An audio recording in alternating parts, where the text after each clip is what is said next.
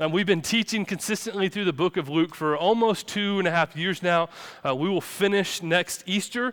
So right on the 3-year mark is when we'll finish going through the book of Luke. So Luke 19, 11 through 27 is where we're going to land this morning.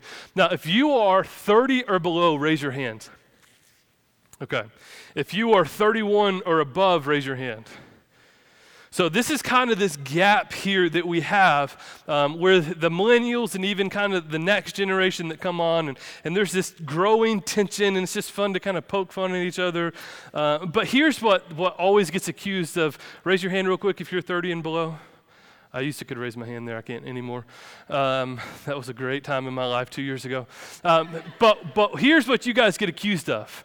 You're so entitled. You're so needy. You just want what people have. You're not going to work for it, blah, blah, blah, blah, blah. But here's what I love about your generation.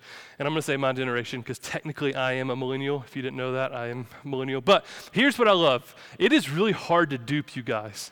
Because of being raised with the internet, like you just are constantly aware, you don't trust hardly anyone.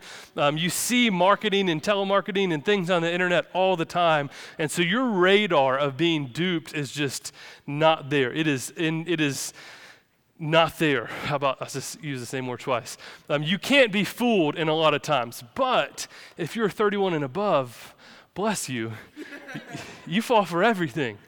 I had a family member who's going to remain unnamed because this story, but she ran into my uncle and said, "Hey, how's your friend doing?" And my uncle's like, "I have no idea what you're talking about." She's like, "Well, like I sent him like $6,000 because you asked me to on Facebook. Is he doing okay? I would love to support more, but that's all I have." Have y'all seen that Facebook scam going around where you get 2 friend requests from the same person? Totally got her. So I want to make the call to this distant relative and go, "Hey, there's a great church in Dahlonega that, like, if you want to support with all this extra cash you got laying around," but I'm afraid if I call, she'd go, "Oh yeah, I already support Concord Dahlonega," and then we would have no money. So just kidding. I love those guys. That was not a dupe at them at all. So this older generation, we might be a little naive on the things of technology. The younger generation, though, you guys, we cannot fool you. Now, let me just kind of connect the dots with what we're going to see in Scripture. That if we, these millennials, these guys that are so smart, if we can't be fooled, do we think that we can actually fool God?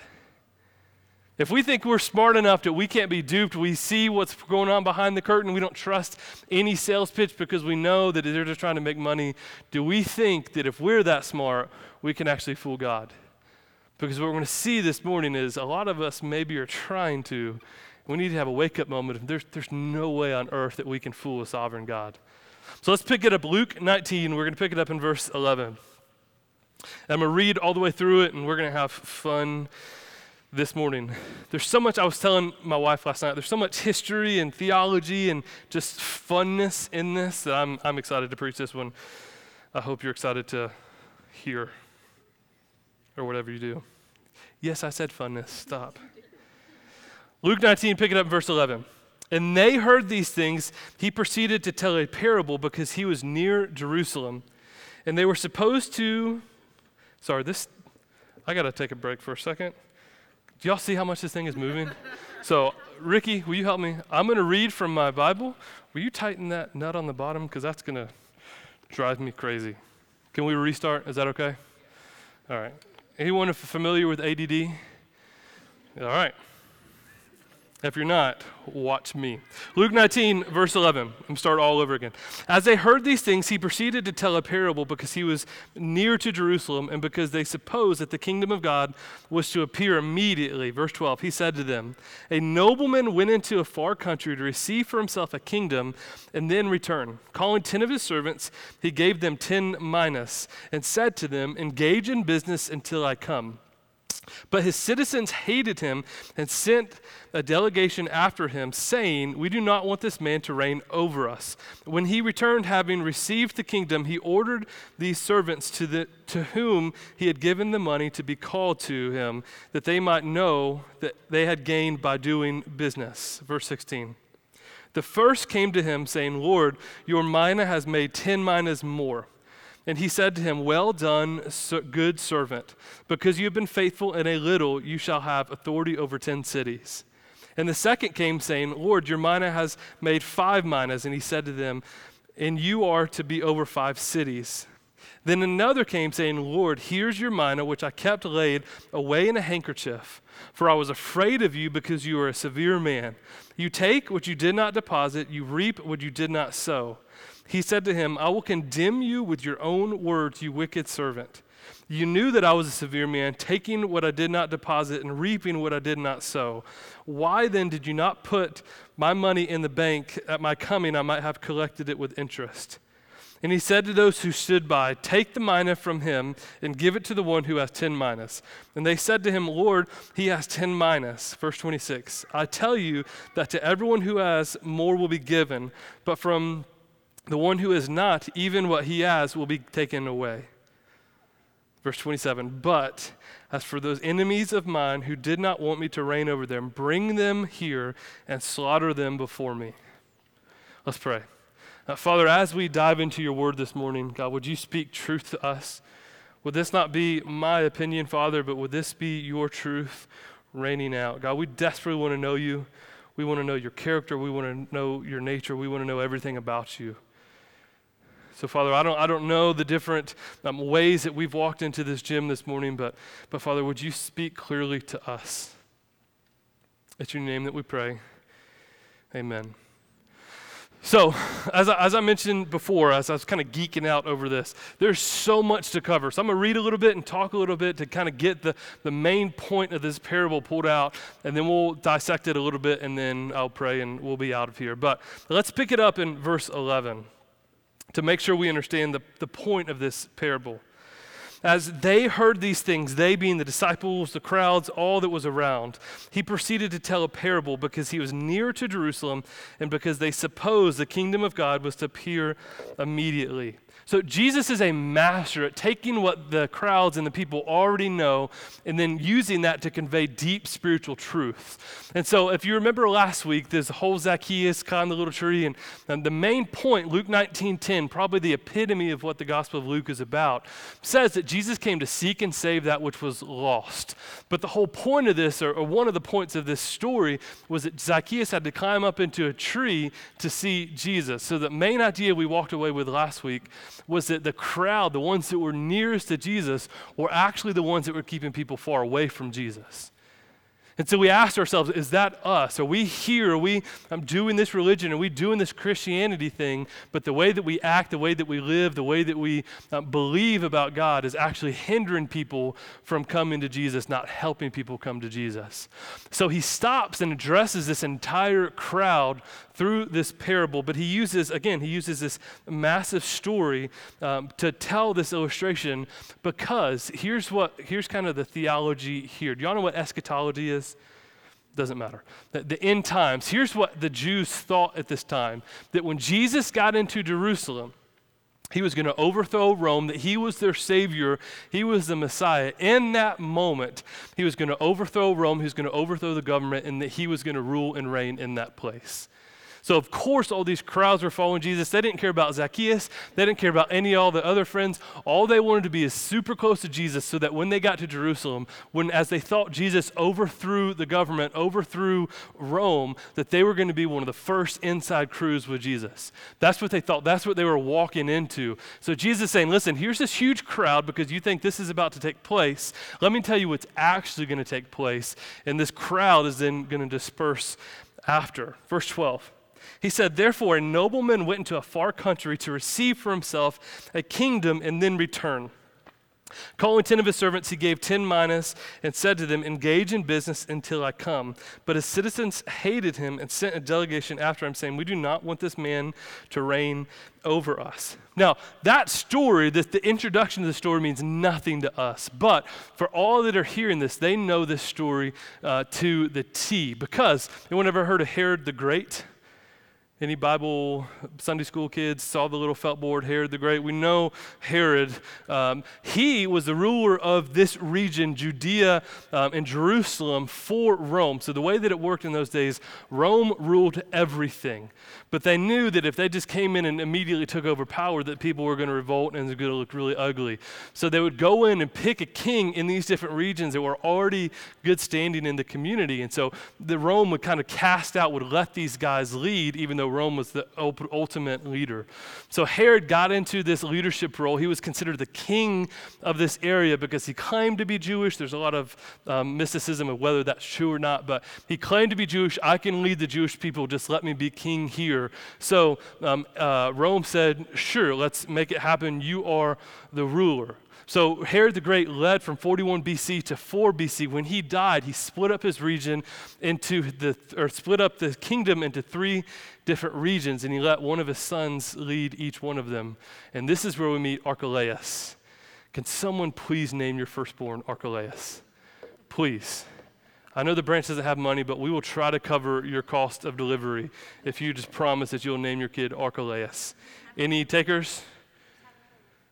I'm not having another child. We have 4, we're done. Archelaus, I love that name. So when Herod the Great died, Archelaus and his 2 brothers had to go to Rome and had to petition the king, hey, my dad left me this, but you have to sign off on this for me so that I can go back to rule. But everyone hated Archelaus, they hated Herod, and so there was a delegation of people that went after Archelaus and said, no, don't let this guy reign. So the story that Jesus is telling, this parable that he's opening up, everyone knew this was an actual historical event that took place.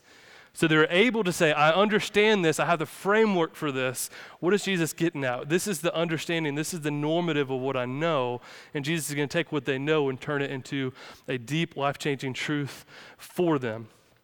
And so this is where the parable really begins. Calling 10 of his servants, he gave them 10 minuses, which was a good chunk of change. He said, listen, engage in business, basically make money. Take this and however you want to make money. Now, I have to kind of put a caveat here, too, because how we understand slaves is not biblically what a slave was. The Greek word slave is doulos. That doesn't mean slave in the same sense as far as like abused and neglected and forgotten about. That could be just a trustworthy friend or trustworthy employee that he's given high responsibility to. So these were friends of this nobleman, this guy. And in the parable, if we haven't picked up on it, this nobleman is Jesus. These are his friends. He said, I have to go away before I can come back. So straight out the gate, they should go, whoa, wait a second. I know that Archelaus had to go and get his kingship and come back. Is Jesus telling me he's going somewhere and then he's coming back to rule? Yes, he's told you that plainly. He's told you 3 or 4 times, I have to die. When we get to Jerusalem, I will die. But they still missed all this. They thought that he was going to Jerusalem to rule and to reign. And he said, while I'm gone, you have a job to do. Take these minas given to the 10 servants and make money with them. Do business with them. Verse 15. And when he returned, having received the kingdom, so it worked. When this nobleman came back, he received the kingdom. He ordered these servants to whom he had given the money to be called to him, that he might know what they had gained by doing business.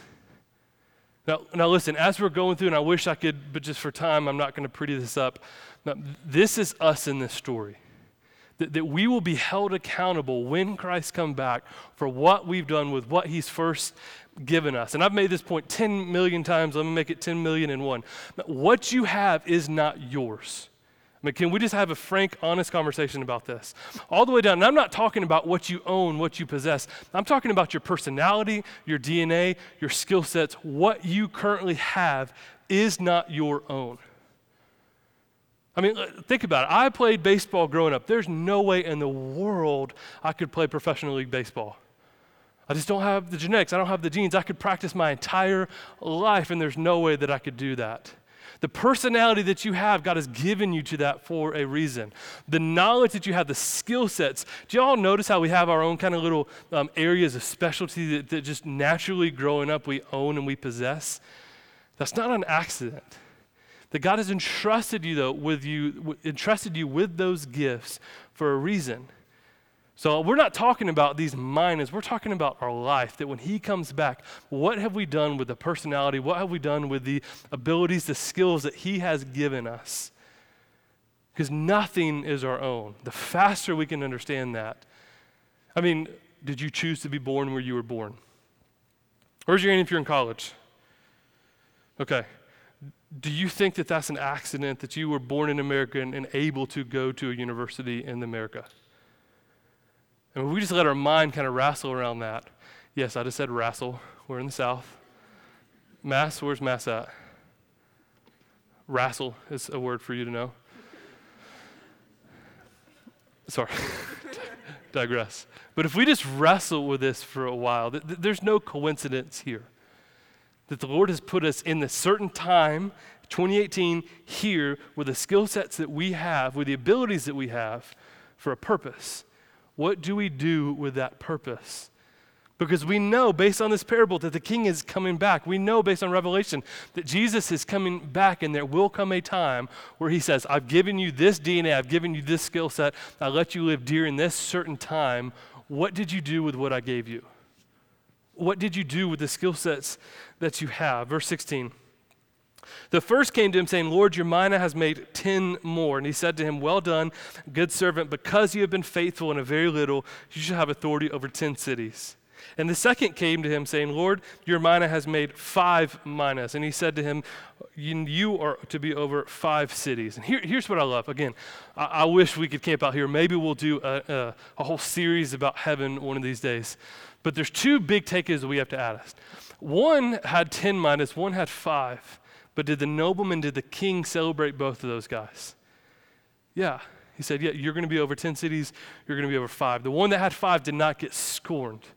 Because we could go into Romans, we could go into Pauline theology, but what they did was probably the best that they could. So as we compare ourselves to one another, how often we do this, we say, well, I'm not him, so I might as well not try. I can't do that, so why am I trying? I can't get to that level of Christianity, so I'm just going to stop. No, that's the wrong question. What did God give you, and what are you doing with it? Don't worry about what God gave or what God gave to your neighbor on your left or to your right. What did God give you, and what are you doing with it? And the beauty of heaven is this. I think, again, I'm going to try to cram this into 30 seconds. We grew up singing Amazing Grace, which isn't our national anthem. It's kind of in the South, but we grew up singing Amazing Grace. And when we've been there 10,000 years, signing as a shun, we'll sing forever. So what does heaven look like? Are we just going to sit there and sing forever? But what we understand scripturally is that God is going to refine this by fire, that everything is going to be made new, and we're going to go back to pre-sin in the garden. So these guys are going to be trusting 10 cities and 5 cities. We're going to be entrusted over something in eternity. We're going to work and not toil.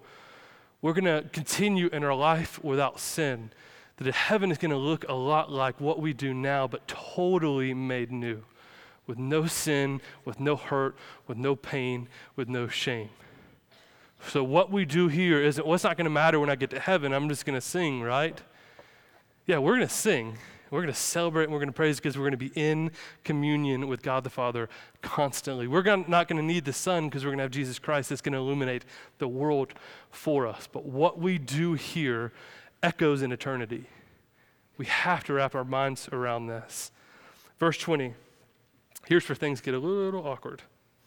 Then another came saying, Lord, here's your mina, which I kept laid away in a handkerchief. For I was afraid of you because you are a severe man. You take what you do not deposit and you reap what you do not sow. So things get a little weird here. He gets a little snippy, but here's what I want you guys to focus on because we're going to circle back to. Look at the accusations that's taking place. That you're a severe man, that you are a thief. You are a thief. You reap what you do not sow. Verse 22. He said to him, I will condemn you with your own words, you wicked servant. One of the things that I've learned just over the years with counseling is if someone's being emotional, you relate to them emotionally. If someone's being logical, you relate to them with logic. You don't combine logic and emotion. Husbands, look at me. Boyfriends, look at me. You do not combine logic with emotion. If you just master that, you're going to be a phenomenal husband. I think some of you are not catching what I'm saying. You'll figure it out. Call me in a couple of years when you get in a knockout, drag out. Well, I told her what to do. It didn't work. Yeah, you moron. So this nobleman, this now king, fights logic with logic. He's saying, listen, I'm going to use your own words against you. If you say that I am severe man, that I am a thief, verse 23, why then did you not put my money in the bank, and at my coming I might have collected it with interest? Say, no, you're a liar. You don't believe the words that you're saying, because if you did, then at a minimum, you would have at least put the money in the bank so there'd be some kind of interest there. But you did nothing. I entrusted you with this and you did nothing.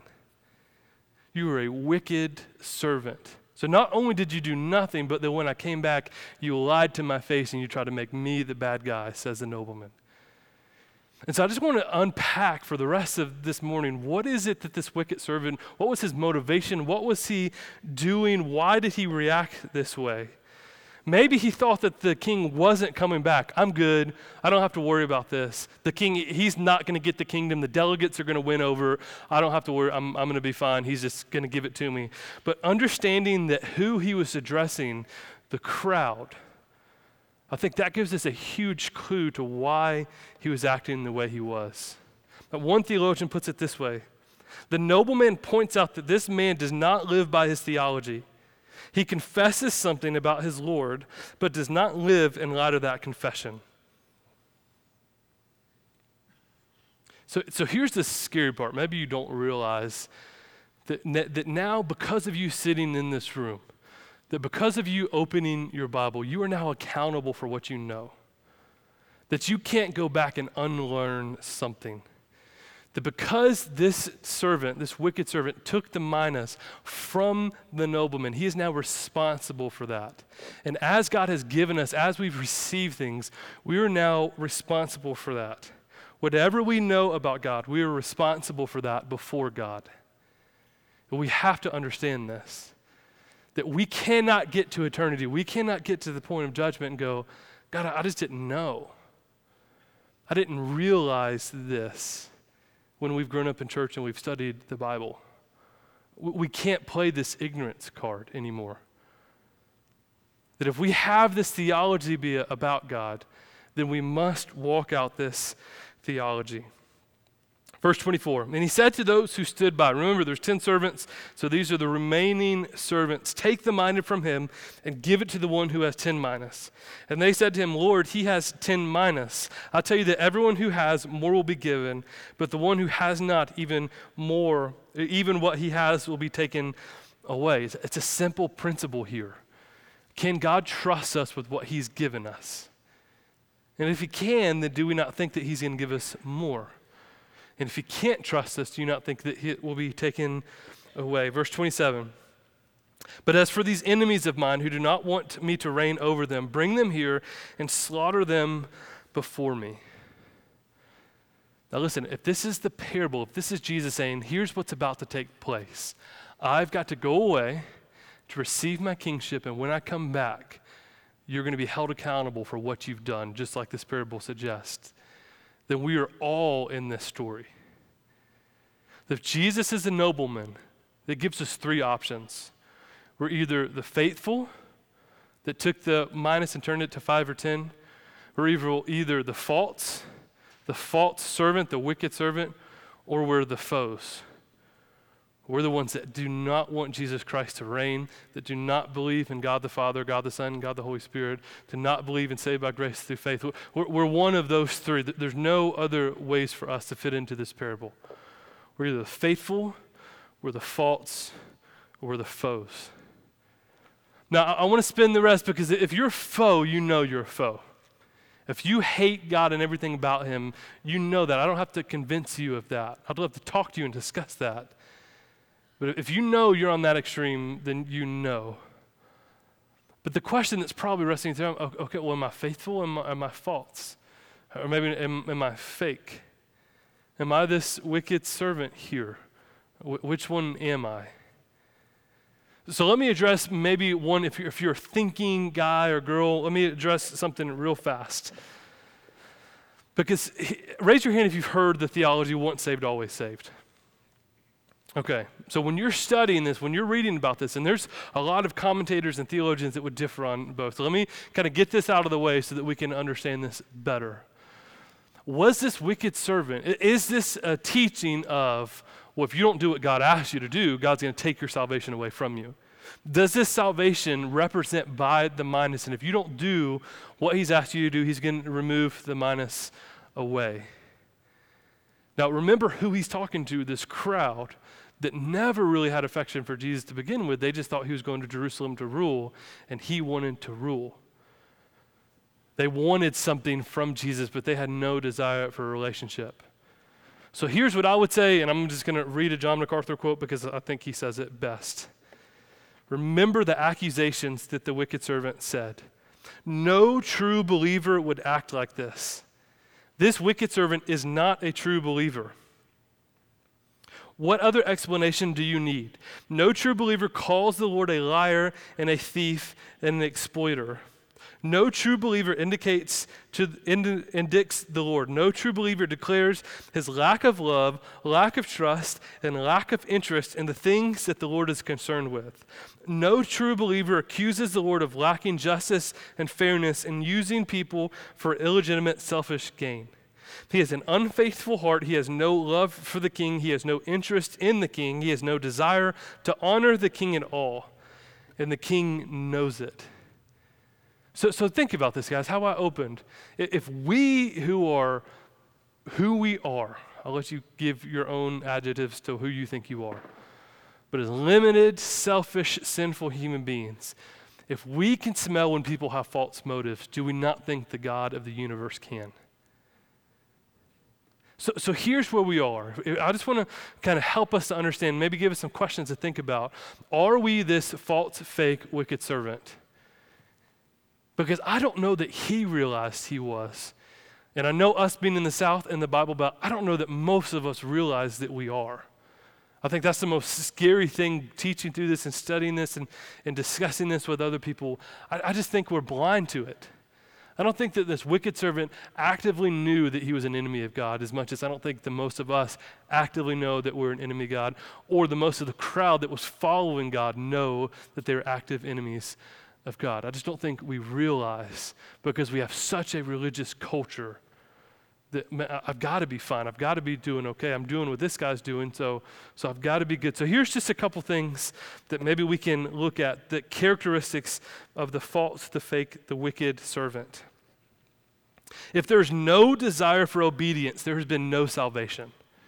So this wicked servant had zero desire to do anything with this minus for the king. If there's no desire for obedience, then there has never been salvation in your life. That you're walking the false, you're walking the fake life after the wicked servant. There's been no real salvation for you. You are not the faithful. Now listen, I'm not saying that you have to walk in submission and obedience every single moment of every single day, or else you're going to hell. Please hear me not say that.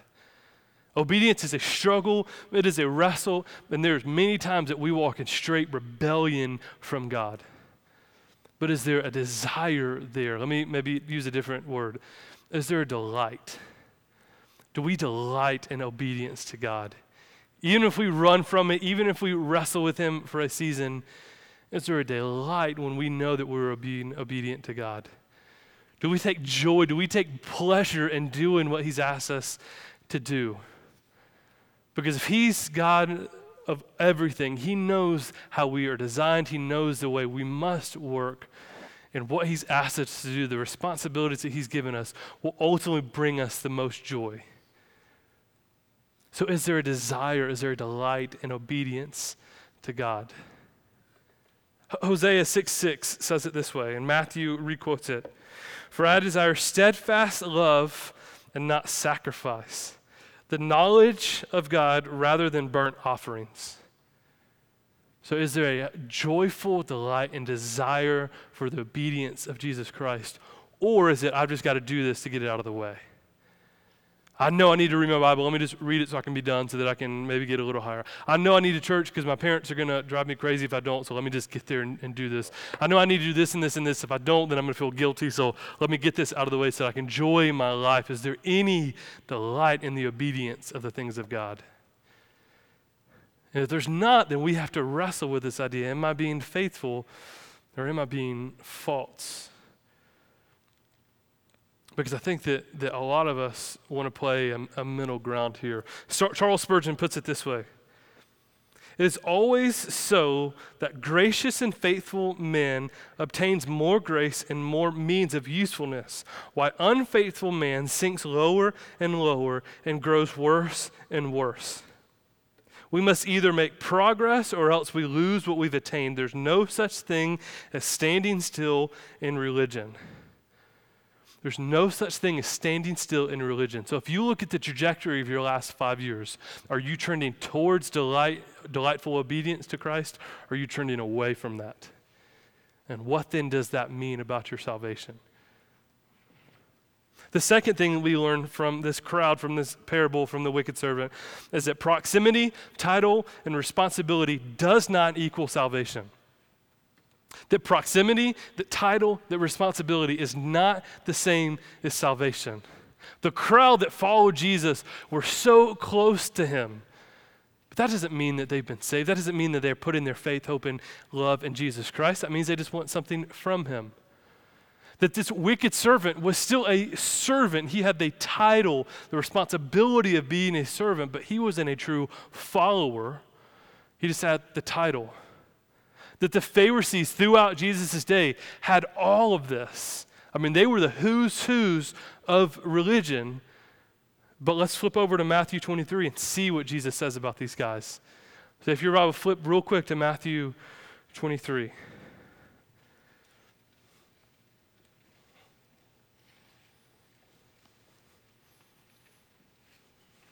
That we cannot confuse proximity, title, and responsibility to salvation. And listen, this is a hard one for us that have grown in the church. This is a hard one specifically for the ones that have, the individuals in here that have just good leadership. Oh, you're a good leader, therefore let's lead in the church. Will you come help lead this? Will you lead this area? Will you be on this leadership team? It doesn't mean that you're necessarily a believer. That just means God has gifted you the gift of leadership. So here's what Matthew 23, we're going to pick it up in verse 23 says. Now these are the guys that had the title, they had the responsibility, but they were not believers. Woe to you, scribe and Pharisees, you hypocrites! For you tithe mint and dill and cumin, and you have neglected the weightier matters of the law, justice and mercy and faithfulness. These you ought to have done without neglecting the others. You blind guides, straining out a gnat and swallowing a camel. Woe to you, scribes and Pharisees, you hypocrites! You clean the outside of the cup and the plate, but inside they are full of greed and self-indulgences. You blind Pharisees, first clean the inside of the cup and the plate, then the outside may be clean. Verse 27, woe to you, scribes and Pharisees, hypocrites, for you are like whitewashed tombs, which outwardly appear beautiful, but within are full of dead people's bones and all uncleanliness. So you also outwardly appear righteous to others, but within you are full of hypocrisy and lawlessness. So church, you've got to hear what the Pharisees are dealing with, what the wicked servant is dealing with, and what the crowd is dealing with. Your attendance, your title, your nearness to things that are religious do not make you a Christian. And I know, in the South, it's all with what you know. It's the relationship that you go to.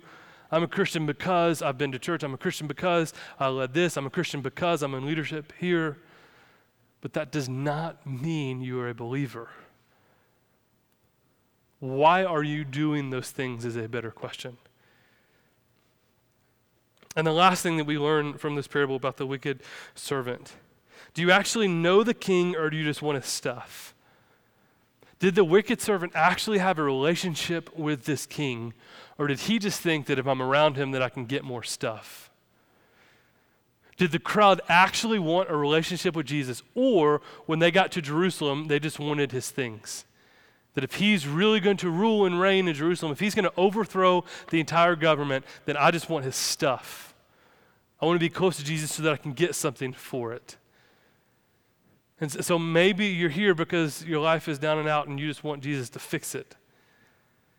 Maybe you think that this is what it looks like to earn things. I mean, how many would you say that you just have a great work ethic in general? That you just like to work hard?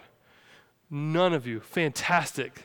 Illustration flopped. Thank you for that, church. I love you. Thank you for helping me out in that moment. Jeez Louise.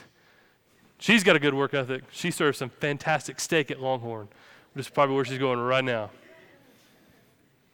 I'm sorry. Have a good day.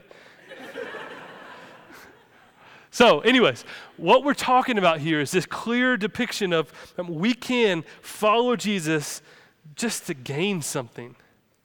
We say, listen, I've worked hard, I've done this, I've done this, I've done this, I've done this, therefore Jesus owes me. But we understand what James 2:18 says, right? We understand that someone will say, you have faith and I have works. Show me your faith apart from your works, but I will show you my faith by my works. That there is a possibility here. Scripture has shown us that you can work your entire life, but you have no faith behind that work. That you are a wicked servant, that you are a false follower, that you are fake. Just in the nature that we've grown up. Work hard, do what you're told, but you don't have to have faith for that. Tithe because that's going to make the church happy, but you don't have to have faith for that. Read your Bible. You don't have, go join a missional community. Be a part of a DNA, but you don't have to have faith to do any of that. You're just doing it because you feel like you have to. But there's a possibility here. There's that chasm here of work and faith, that you can work without having faith. But James says, watch my works, that will show you my faith. The only reason I work is because of my faith in Jesus Christ first. Him and him alone. Can you, if you just close your eyes, but you don't have to because that'd be weird, I'd be looking at a bunch of closed eyes. Can you picture your life without following Christ? Can you just dream for a second, what would it look like if I did not have to follow Christ? What would it look like if Christ has not actually saved me? And if your life wouldn't look drastically different, we need to talk. If your life would look the exact same, if you don't think you would fall into sin, if you don't think you would run this way, listen, I would try to make the most money in the world and I would neglect my family in the process. And I would do whatever I had to do make that money. Backward deals, short deals, ripping people off, what does it matter? I would do all of that.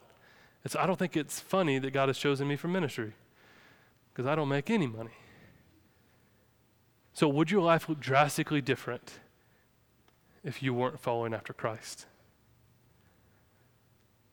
Now here's one of the best explanations. What is a case study? What does this really look like? So if you have your Bible, flip over to Matthew 26. Is it possible to walk and follow Christ and still be this fake false servant? I know, Gabe, I know that you read a parable, but that's just a parable. That's just an example. That this stuff doesn't actually happen. That this doesn't really happen, does it? Matthew 26, we're going to pick it up in verse 20.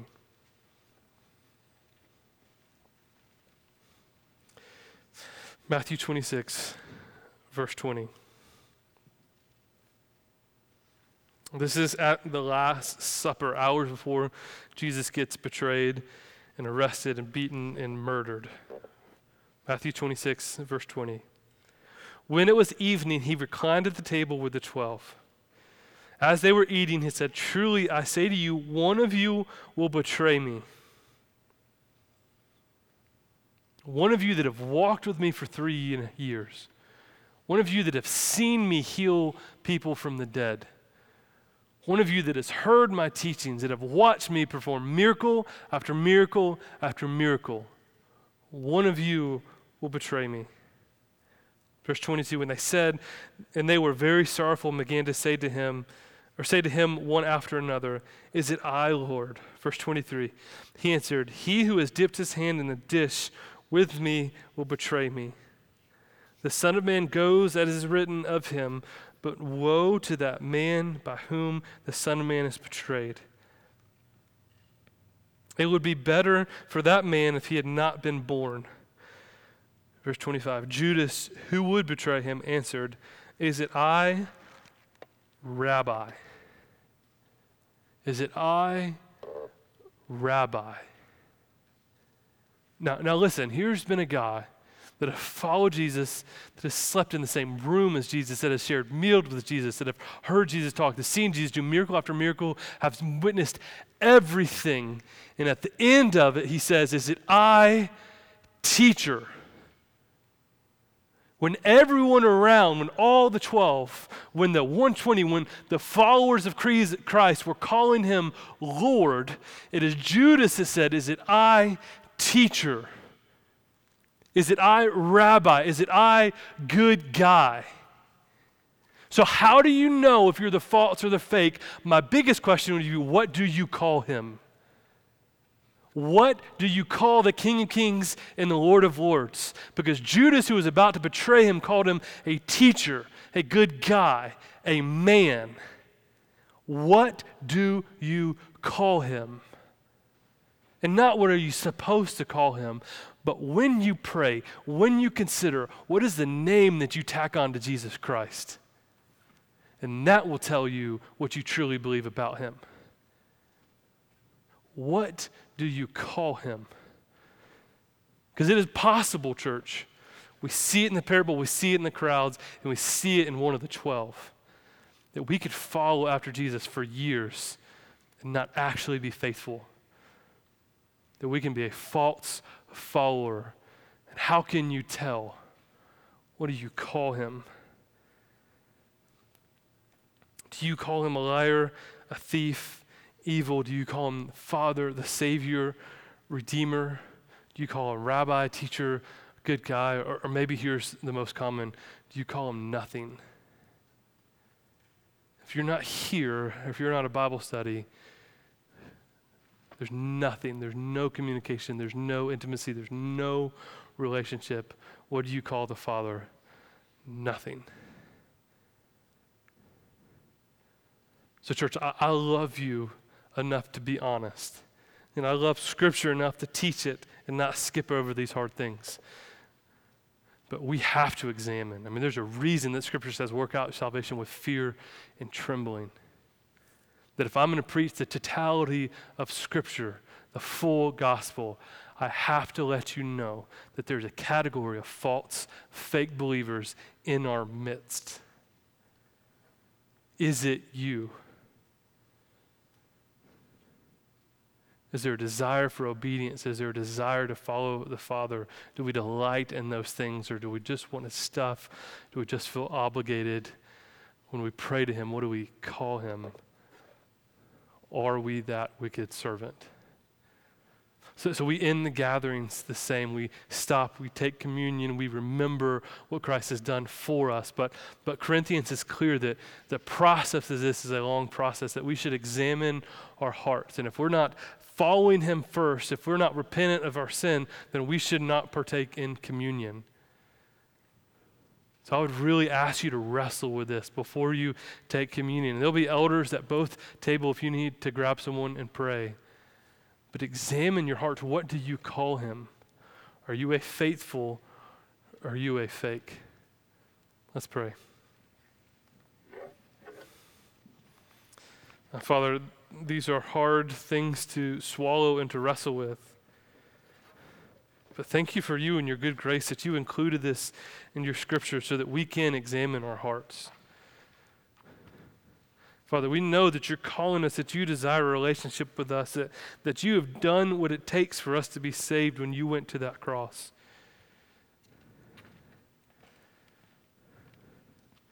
So God, I pray for us in this room. God, would you speak to us clearly in this moment as we wrestle over this question of what do we call you? Do we call you Rabbi? Do we call you a teacher, a good guy? Or do we call you our Savior, our King, the one that redeemed me? What is it?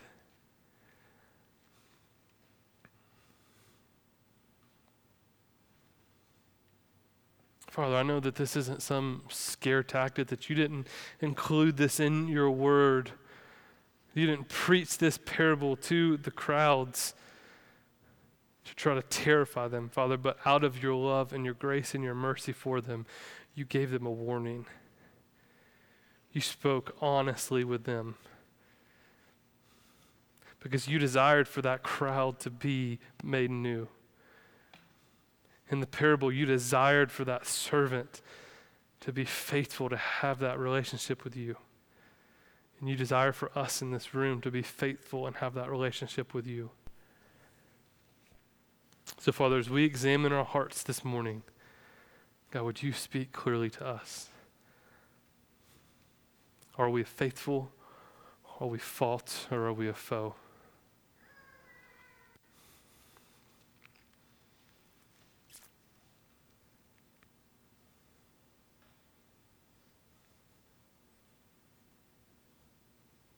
So church, let's just take a few moments just to examine our hearts, just to ponder and to listen. And as you've examined, once you've examined your heart, communion will be open. There will be elders present to pray with you. Father, I just pray that you would speak now.